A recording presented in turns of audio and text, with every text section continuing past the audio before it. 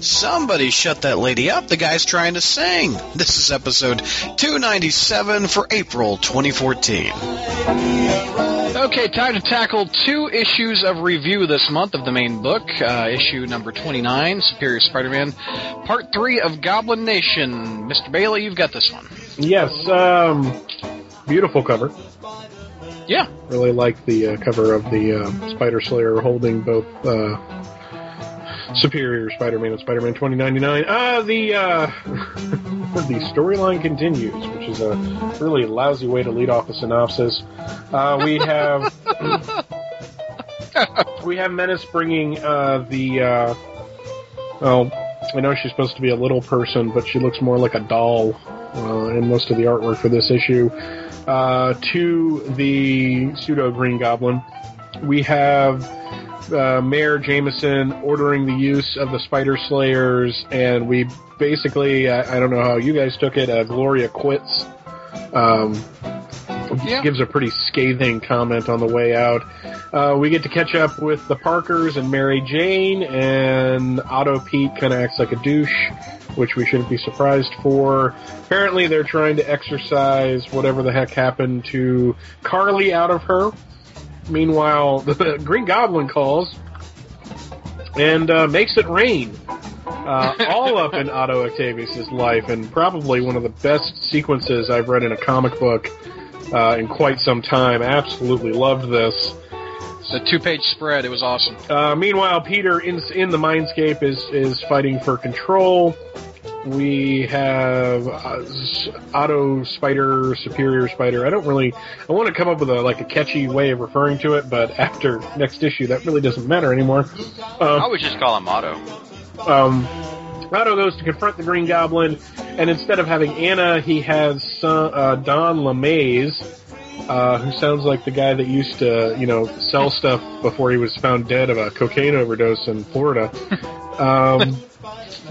The schnoz. Hi, I'm Don LeMays here for whatever. Anyways, that was a terrible joke. I think I got it. I think I know who you're talking about. That Billy guy. Mays. Billy Mays. Billy Mays. That's who I couldn't think of the real name. Yeah. So basically, this dude ends up sacrificing himself for Otto, and that's pretty much it, and would be pretty much it until the Spider Slayers show up. And then Spider-Man 2099 shows up and a guy goes, I got this, bitches, until the Spider Slayers get taken over by Pseudo Green Goblin, who is managing to throw off the trail even further by showing Norman Osborn's face on the Spider Slayers, and that's it to be continued. Yeah. Grade. Let's get a grade from you. What do you think?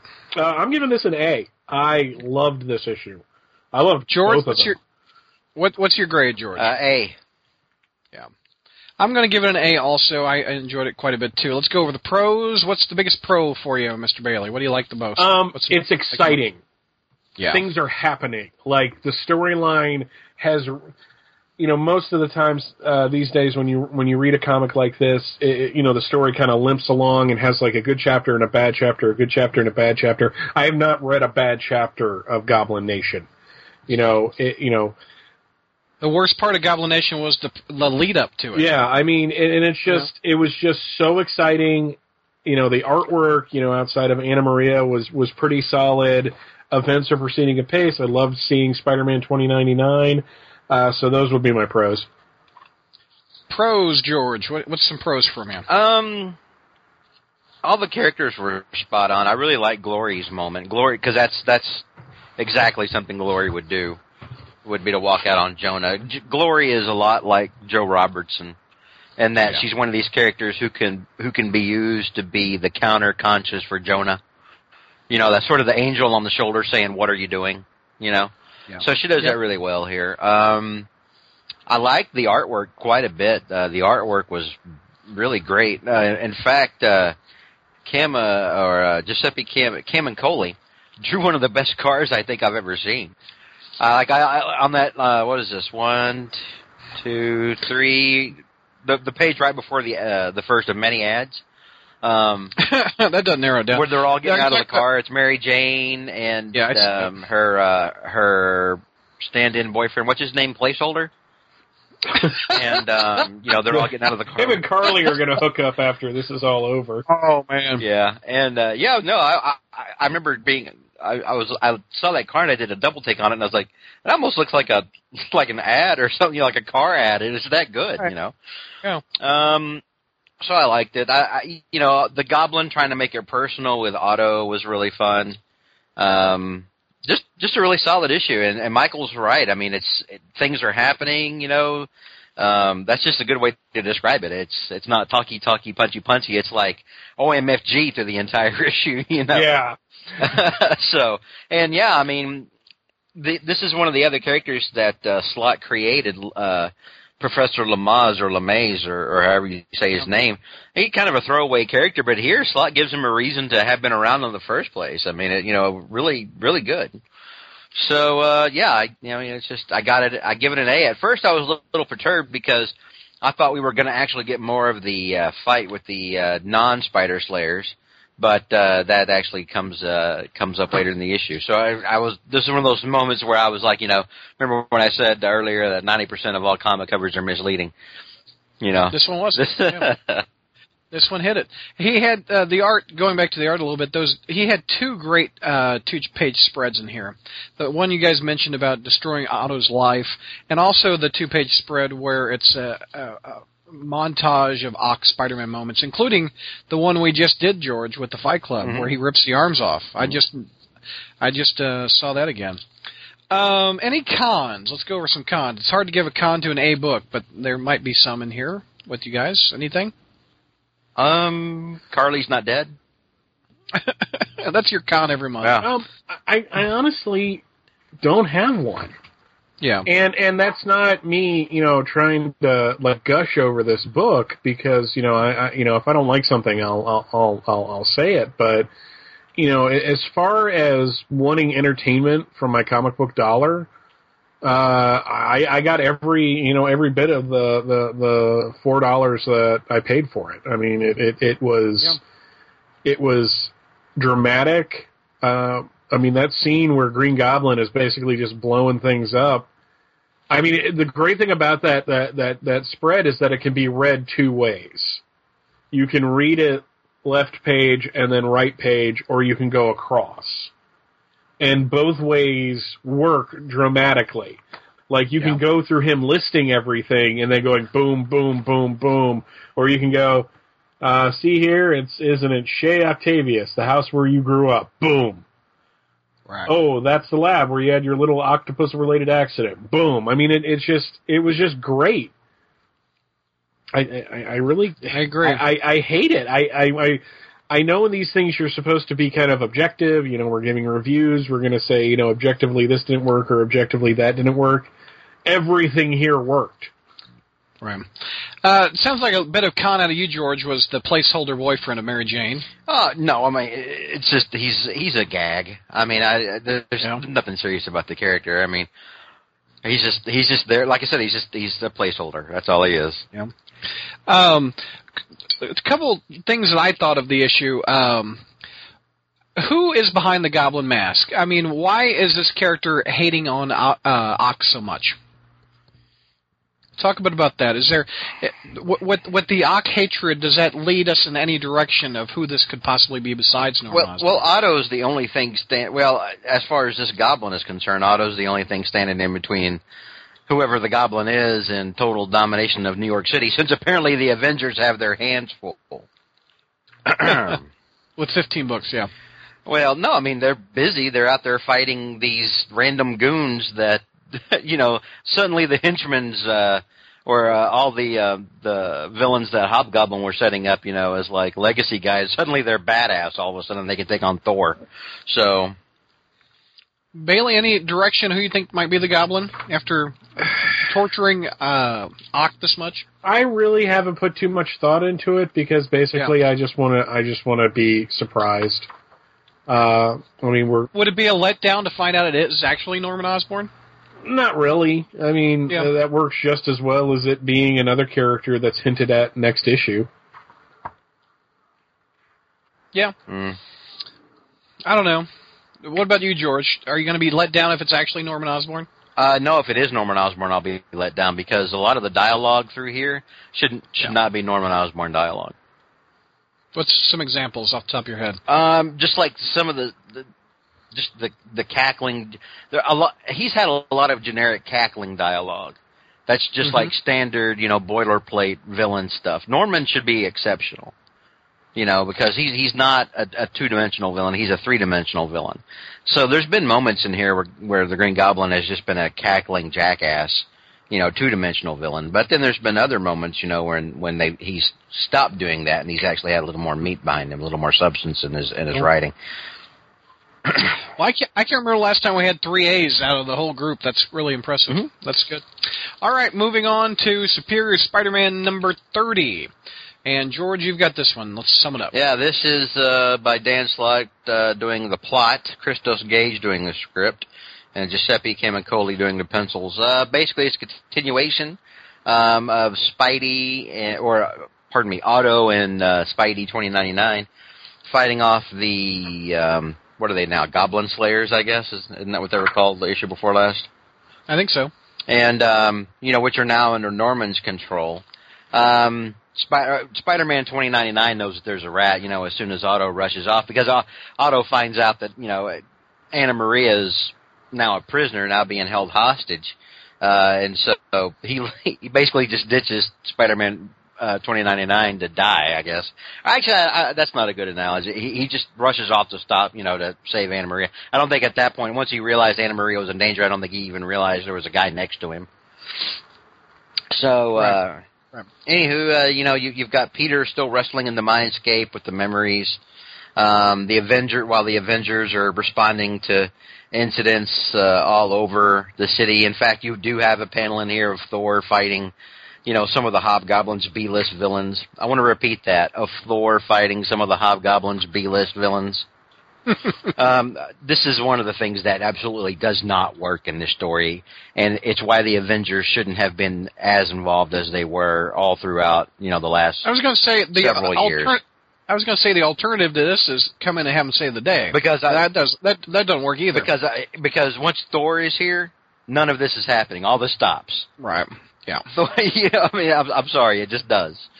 Yeah. So, but it's a good, double page spread, and there's a lot of action. You have Iron Man and Captain America responding to Cardiac's lab being blown up, and they're trying to get patients out of there. And Iron Man's like, "Oh, I'm shocked at all the illegal activity happening here." And I'm like, "Wait a minute, weren't you just in there a few issues back? Weren't you just helping Flash Thompson and them like a few issues back inside Cardiac's lab? Or was I wrong on that? Was that somebody else? Wasn't that Tony Stark? Wasn't that Iron Man?" He was there, yeah. So I don't get that. Then you have that's one of your cons, I imagine. Well, some of this stuff just does. It's like they're wanting you to overlook certain things, and I'm like, dude, this just happened. Captain America says for the 400th time, well, just realizes, or you realize what this means. We're going to have to go arrest Spider-Man. And I'm like, well, why don't you finally do it, jackass? How many times are you going to come out and say it? Anyway, I'm being nitpicky right now. But it's all right. Jonah has a press conference. He's like, "This isn't my fault. I mean, sure, I set these things out on there loose on the city, but it's not my fault. It's Alchemex." And to which they immediately go to Liz on somebody's iPad saying, "No, and I've got these papers, and they're signed, and you're screwed, and this was all you, and it's a tragic mistake." Basically, she just puts the whole thing on Jonah and embarrasses him. Don't forget about the mask that she's holding. I'm getting to that, but I'm before I get to that, it's making me think that this is one of we may be seeing the end of Jameson's run as a mayor. What do you guys think about that? I think it's played itself out. Yeah, I mean, what else are you going to do with it? I mean, he's not a Bloomberg type. He's not going to start telling people that they can't have their big sodas or something. You know? What is? They go back to being a newspaper publisher or what? I don't see why he I can't. guess. Yeah, why not? You know, so... Anyway, go ahead. Sorry. But yeah, then you have Liz immediately after. You know, Normie walks in and she's busy hiding a goblin mask behind her back. Now, our reviewers, or at least one of them, took that to mean that Liz is the goblin. And I'm like, well, I don't know that that's true. This could be a clever ruse, you know, meant to throw us off the track, and I think that's actually what it is. I don't think Liz is the goblin. I was implied that she is one of many goblins. I mean, she is a goblin. I mean, it doesn't mean she's the main Green Goblin. But she's a goblin? Yeah, I mean, everybody seems to be a goblin. And that, I don't know. You see, we talk again about dilution, you know, about having so many aspects of something that it takes away from what the original was. We've already gotten to that point with both Spider-Man and the Green Goblin now. It feels like these guys are like generals instead of just, you know, people. You know, and it's something I wish we'd get back to. I wish we could go back to a time and it was just Spider-Man and one Green Goblin, and it was Norman. But I don't think we're ever going to get back to that. I think it's mentality. You have to do it bigger and larger and more explosive, and Hollywood does that. Or you could make it smaller and character driven. That also works when it's done well. You know. And meanwhile, you know, you got Spider-Man finally, you know, remembering who he is inside the Mindscape, or Spider-Man. You've got Peter Parker remembering who he is inside the Mindscape, and I guess this means he found all the other memories aside from the 31 memories. Yeah, I guess they're all back. Because there's way more than 31 memories here when you count them all out. So I'm guessing, and he even says, you know, I'm taking it back, all of it. You know, it looks like he's returning from heaven or something. There's like this ethereal glow behind him, and when I opened mine up, it was like a Hallmark card, and I heard singing. I don't know about y'all. Did you get a sound chip in your book? Oh. But, you know, so it's him kind of waving at the people, hey, you know, I used to have fun, and I had family and friends and adventures, and it's mine, and this is great, and I'm coming back. You know, of course, he's not back yet. Meanwhile, you know, you've got Otto chasing Menace all through the subway system of New York, trying to rescue what he thinks is Anna Maria before the Green Goblin drives a subway train over her. But when he gets there, it's not her. It's the girl that he saved back in an earlier issue. Yeah, the sick little girl. Yeah, that he saved at Cardiacs. Remember, he broke in and stole that, oh, God, that neural device or whatever it was, yeah. And Cardiac's, and again, I've enjoyed Cardiac being here, and I hope Cardiac gets to come back every now and then. He's actually an interesting character. But anyway, for, you know, Otto suddenly is struck, you know, in a classic hero moment if I don't get there in time, I don't save her, I get splattered by the train, and then, you know, Anna Maria dies, and he kind of freezes up. You know, and this is the kind of thing Spider-Man, you know, or Peter Parker has had to deal with, you know, every other day of his life. So in that one moment, you've got Peter sort of taking over the body, reclaiming his body to do, you know, to make the right move when Otto hesitates. And then at that point, you know, he's really laying into Otto as Otto's, you know, got the little girl and is trying to calm her down. And, but then Otto admits that what Peter is saying is right. And so then Peter, you know, realizes, wait a minute, you can actually hear me now. So they let the little girl go, make sure she's safe, and then they rush off to try to find Anna Maria. And the entire time, you know, they have a very frank discussion on this one page about who they are deep down and about what drives them. And Otto is very honest. You know, I'm arrogant because I know that I'm not the best. You know, and that I am greatly flawed and I overcompensate. You know, but you, deep down, you're guilt-ridden because you know that you're smarter and better than other people. And he's basically telling him, you need to get over that now so that you can go save people because that's the hero we need right here. For Otto to say that is very, you know, it puts kind of the cherry on the top of this whole thing, you know. Mm-hmm. And it makes me wonder how they're going to get back to these two when all this has happened now, because you have these two characters realizing one another in a way that they never have before. You know, and so how do you get back to classic Spidey and Ock stuff after that? You have Ock forget the whole damn thing. Yeah, that's true. I guess that's the only way you can do it. But so they go back to Parker Industries, and that's when Otto goes into the mindscape and basically lets all of his life memories vanish. The happy moments from his childhood, the parts where Mr. T beat him. No, I'm just kidding. It looks like. I pity the fool. Yeah, you know, even the parts where you know he was doing things to help people and being a hero, and the parts where you know he had special time with Anna Maria. You know, the one most important thing to him right now, he even lets that go, and apparently he just drifts away with all of his memories, and he's gone. And at the last page, you know, he sheds a single tear. Peter wakes up in his body and is wondering, you know, why is my face wet? And then suits up. Good that we have an extra, you know, classic Spider-Man suit there in Doc's lab. And then it's back. You know, Peter's back at the end of it. One issue earlier, I think, than most people had thought. Yeah. That montage of him putting on the boots and the glove and the mask, it reminded me of issue 259, where he just got done with the symbiote fight, you know, and he's putting on his suit again, the regular red and blue that we've missed so much, and he goes out through the skylight.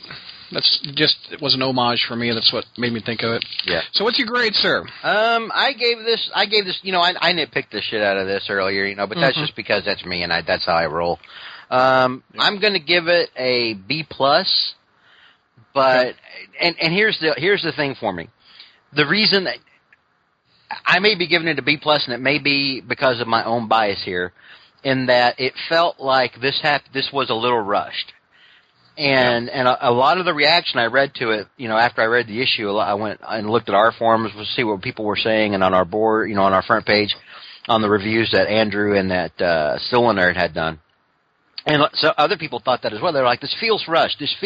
And I'm like, so at first I thought about that, but then I thought, was there any way that they could do this where it didn't feel rushed and wouldn't feel drawn out? By them giving us this one moment, this one crucial moment when, you know, stuff falls into place and Ock realizes that he's not the one to do this, that he's not the one to do what needs to be done. Is that all right? Is that natural? You know, is that fine?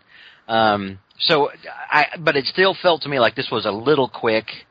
And I think that's probably because, again, most of us were anticipating this to happen next issue and not this issue. You know what I mean? Right. So that's where I'm coming from. B is what you said? B+. Oh, B+. Bailey, what's your grade? I'll give it an A-. I'll give it a B, just a smidge lower. Let's go over pros. George, you said a lot of yours. Any one particular pro that stands out the most for you? Glad Spidey's back. Well, now Spidey's back, and now the thing that made this book interesting for the last however many months, at least a year, 2 years, maybe. Has it been 2 years, really? I think. No, it hadn't been 2 years, has it? Well, it feels like it. It feels like it, but surely it's not. But anyway, the thing that's made this book so unique, and the thing that made this book sell high again, and the thing that made it interesting, is gone now. All of that's gone, and we're back to slot writing Spider-Man, or slot writing Peter Parker, which, in my book, he didn't do well before. So we've discussed this before. Many of us feel he's peaked with this. Yeah, I think this is his peak, and I don't really think that the book's going to be as great. I think this was, you know, the chance to bring in new blood, and that they missed that chance. But anyway, the pro here, though, is that when you bring Spidey and Ock together, and Otto realizes that Peter's back, and he can hear Peter, the way that they open up to one another was really good. I mean, it's so good, even Peter's taken back by how Otto is acting. He's at one point he's kind of speechless by the way Otto is, you know, by Otto being just so open and honest. And I did enjoy that moment. I like it when you have those moments, you know. It's almost like, you know, that last page in Killing Joke, you know what I mean, Mike? You mean where Batman shares a laugh with the man that just decimated a bunch of people's lives? Yeah. Yeah. What you were talking about, how Peter is a bit taken aback by Ock, as a reader, that's what took me back, and that's what lowers the grade a little bit for me. And I guess this segues to Khan. I want to hear Mike's pro, but I want to get this point out a little bit. I don't think Doc would give up. I think he is too vain to be this generous and have this much character growth. It just feels a bit off for me. I think he's still too vain.